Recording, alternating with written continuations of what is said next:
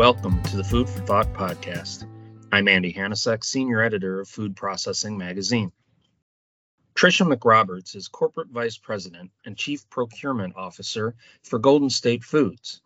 In fact, actually, she just earned that title recently, so congratulations, Trisha, on that. Trisha joins us for this episode of the Food for Thought podcast to share her insights on sustainable sourcing and packaging. Where does the industry stand after years of innovation and advancement? What is holding North American consumers and companies back? And what are some of Golden State's success stories in this arena? I hope you enjoy the episode.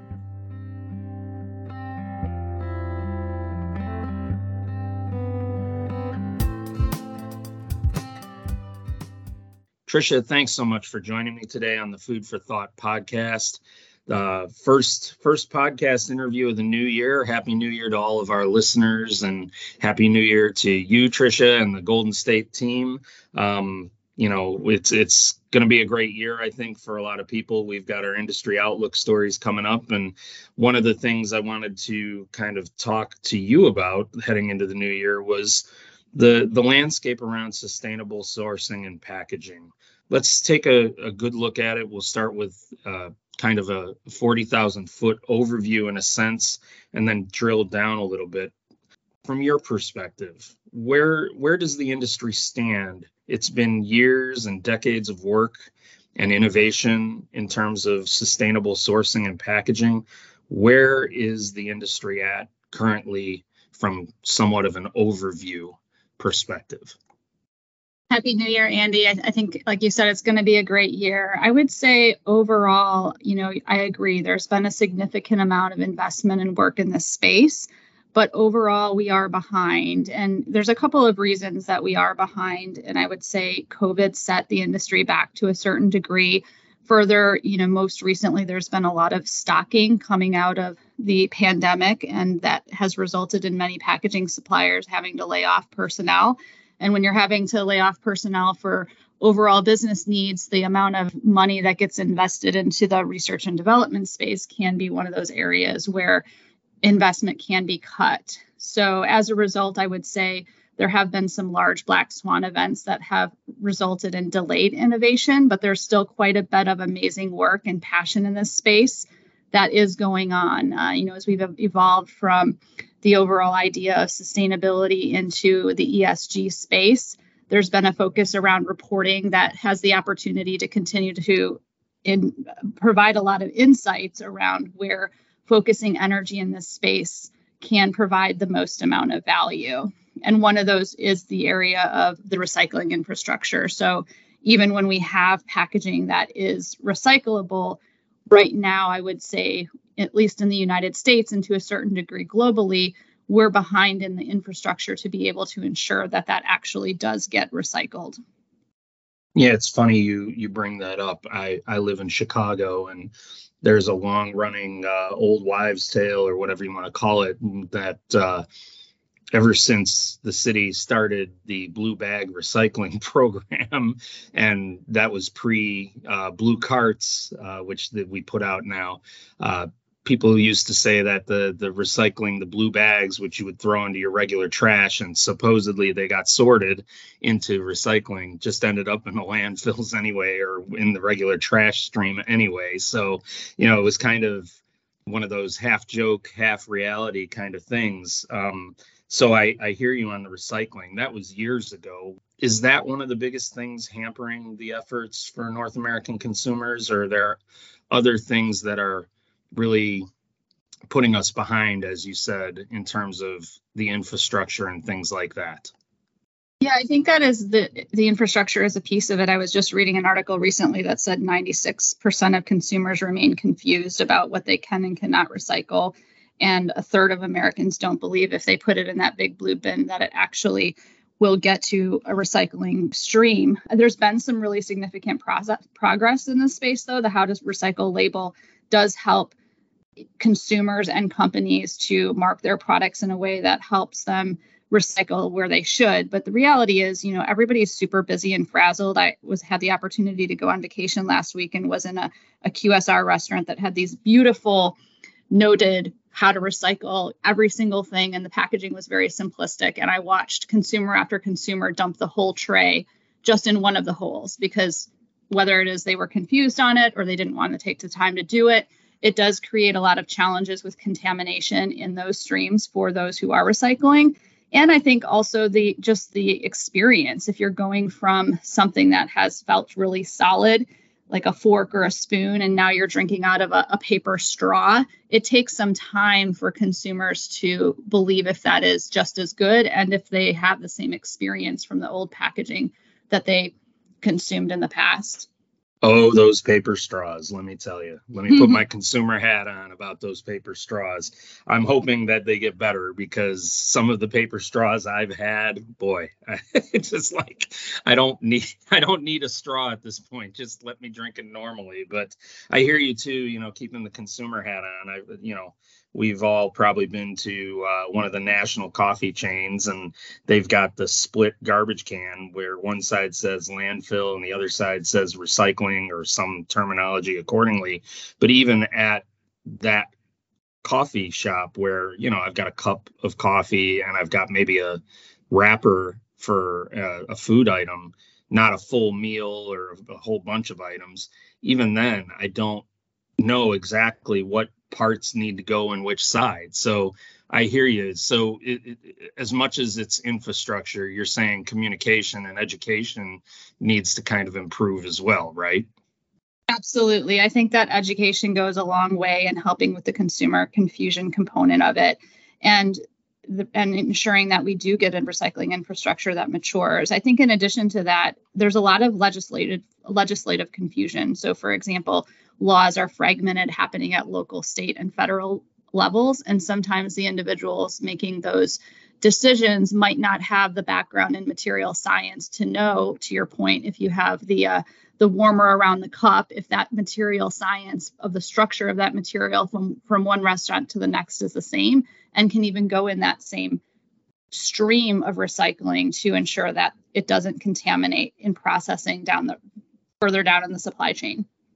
Yeah, and I think, the less complicated you can make it, of course, the better. So that totally makes sense. I know, again, that, going back to what I've experienced, that was one of the things with the blue carts in Chicago. It was like, okay, you just dump everything into the blue cart, whether it's paper or recyclable plastic or whatever, but don't put it in bags, and just throw it in there and make sure, okay, does it need to be washed out or not washed out, and all that other stuff. So that totally makes sense. And do you see other nations being further advanced when it comes to even that education as well as the infrastructure, or is the education we're just talking about and the knowledge and experience advanced elsewhere too, and we're trying to catch up in North America on that as well?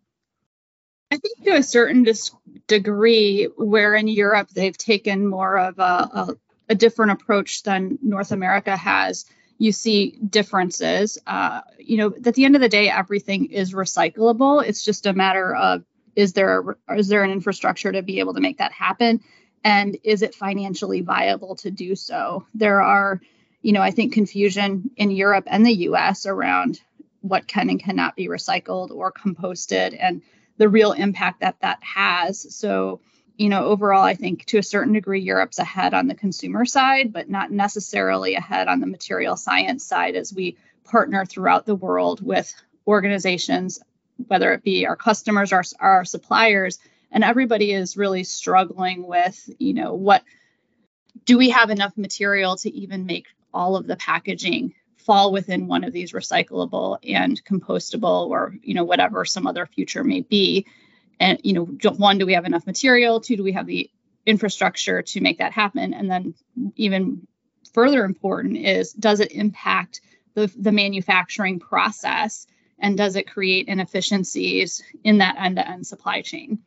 Let's shift gears and talk a little bit about the packaging materials and the equipment. Talk about some of the trends you're following and Golden State Foods is following when it comes to materials and equipment in terms of sustainability. Absolutely. There's so many different trends that we're following right now, but given the materials that we service the industry, right, there's a keen focus on recycle ready. So even if the infrastructure isn't there yet, we want to make sure that when it is there, that we have materials that are ready to go into those work streams. Foil free is an area of focus, getting that aluminum foil out of as much as our material as we can and making sure that it is still serving the purpose of why the package was there in the first place. So as we think about why do you have food packaging? It's really there to protect the consumer from a food safety perspective and also to make sure that we're eliminating waste in that total end-to-end supply chain. We are watching a lot of compostable solutions. I think that there are some dichotomies around, is compostable something that consumers can understand? Does it work? Is there the infrastructure? So we're staying focused on that and that consumer education piece that we talked about before. I also think the reporting guidelines are an area that we need to continue to learn more about so that we have efficiency in reporting, whether that be on the finance side or whether that be on getting insights out of what you're reporting versus just filling out report after report. And then finally, incentive programs are an area that I think we are really trying to learn more about and see where there's opportunities to partner with others in the industry around making sure that we are providing incentives for other companies and consumers to take part in the programs that do exist. Talk about Golden State Foods' successes of late. Are there any initiatives that Golden State Foods has embarked upon that you'd like to mention here that really kind of highlight what GSF is doing to further this concept, this idea, this passion, I guess, along in the industry?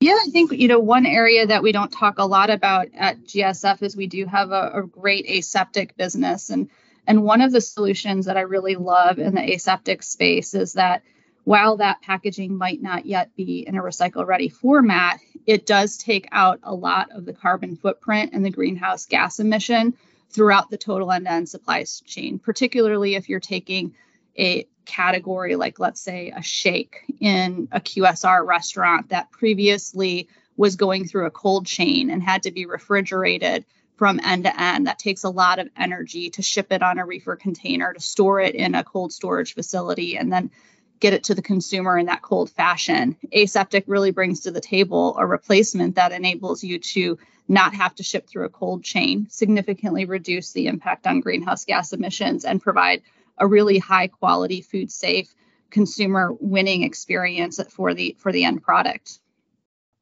We have a lot of test and learn scenarios going on right now, and we also do have some solutions that historically have been really successful in terms of maximizing what we're shipping to our customers and turning the product into something that reduces the waste for our customers. So if you think about how, labor is a really large challenge within QSRs today, how do we make sure that we're right sizing the product that they're buying that goes into, whatever it may be, a sauce behind in the back of the house?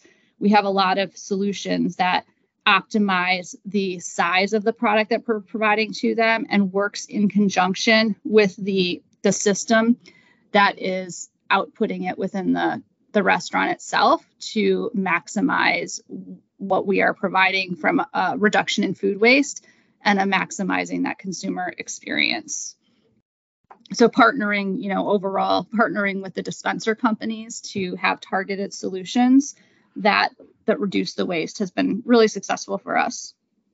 So you mentioned partnering, and I'm glad, because that's my next question is, when it comes to these sustainable packaging initiatives and the trials and the actual bringing it to market once it's performed well in trial, how much collaboration is GSF doing with its customers and its vendors?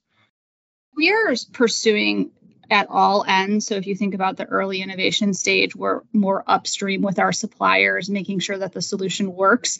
When we get to something that looks like it has the promise of being successful, it's equally strong on the customer partnership side. So the one I mentioned earlier around the sauce portion dispensing solution is one that we were able to prove out with the supply side and then bring to the QSRs and work with them to help sell it into their franchise networks, that they could really see a higher product yield, cost savings for their organization, and simplify their equipment investment, as well as drive freight efficiencies. So I think, if you're helping solve a problem, that's really the key thing. Do you have something that is optimizing back of house operations? Are we together as a system reducing the waste to landfill? And are we providing a solution to a problem that exists for the consumer or the customer? Off the air a little bit, when we were planning for this podcast, RFID came up as a tool that GSF is using with its customers. Can you explain to our listeners how RFID is helping GSF and the customers in terms of these initiatives? Absolutely. Within our protein business, we were an early adopter in partnering with the supply base and our customer around mapping a solution that would provide efficient digital RFID opportunities. And through that journey, one of the things that we found is that the bulk of the journey is really around process and data. So, our CEO currently sits on the board of directors at GS1, and GS1 is doing a lot of phenomenal work in the space of providing standards for the data and the data governance, so that as it moves through the platform, the solutions can really drive the value, whether it be, in a scenario where you have to issue a recall, or it's in the general ordering of or rotation of the material throughout the supply chain. But RFID is something that we've been in active testing with for a number of years, and we've learned a lot throughout the way. So I think keeping that mindset of being open-minded and not thinking that the first solution is going to be the answer out of the gate is a theme that applies to all of the innovation across packaging sustainability. But RFID in particular, I think has, a really strong future. And we currently have a solution that puts the RFID tag in the middle of the box so that it is more successful in getting through that cold chain and ensuring that we are able to provide results to problems that are experienced in the field, whether it be rotation of the product or ordering the optimal material and making sure that there aren't any issues of quality or service throughout that end-to-end supply chain. But yeah, RFID I think is really exciting, and we've got some great activity going on in that space right now. Definitely the future, Andy. Speaking of, we talk a lot about the data revolution that's going on across the industry. What type of, not just monetary investment, but capital and time investment does a company like GSF and its customers have to make in order to gather that data, properly analyze it, and actually come through with some actionable results when it comes down to it? Is it a big spend, in a sense, a big outlay of resources, or is it something that was, that is and was relatively manageable at the end of the day? Anytime you're bringing a solution to the table that's going to have a transformational impact, it's going to take resources and time, and it usually takes more time and resources than you initially anticipate that it will take. So we do have, a dedicated team, some fully dedicated to the innovation, as well as support functions that are ad hoc in making sure that the team is meeting the objectives and the timelines that are set forth. But, as scale is brought and more organizations invest in this collectively as a collaborative solution, that scale gets there, and you're able to, find something that longer term is going to be less over the course of the time. I think, the key in the beginning is to make sure where you're choosing to investment spend is something that is truly solving a problem and is going to have a return on the deliverables that the team has collectively aligned to address. For the last question, I'm going to ask you to put your future forecasting hat on and look into your crystal ball. Do you see innovation speeding up and the challenges that face the industry in terms of sustainable sourcing and packaging getting easier in the short term, long term? Where do you see Where do you see this going moving forward? Is it an awareness thing? Is it a technology needs to catch up? And how quickly do you think that might happen? Definitely the material science needs to catch up across the board, but I do think that now that we are out of a supply constrained environment at a high level, the amount of investment that is going to go into these solutions with the ESG requirements around scope 3, we will start to see an increased amount of activity and an increased amount, at least of trialing, with the hope that we do start to find solutions that can become scaled and mainstreamed to help our overall environment. I think that is something that's important to everybody. I think we are going to start seeing accelerated results, and we need that because, just this morning I was reading that the amount of snowpack in California is lower than it needs to be for the water. And every day we see a world event, whether it's storms throughout the country that people are navigating or less snow than they've ever had before. The climate change issues are real, and it's our responsibility to work together to provide solutions as quickly as we can.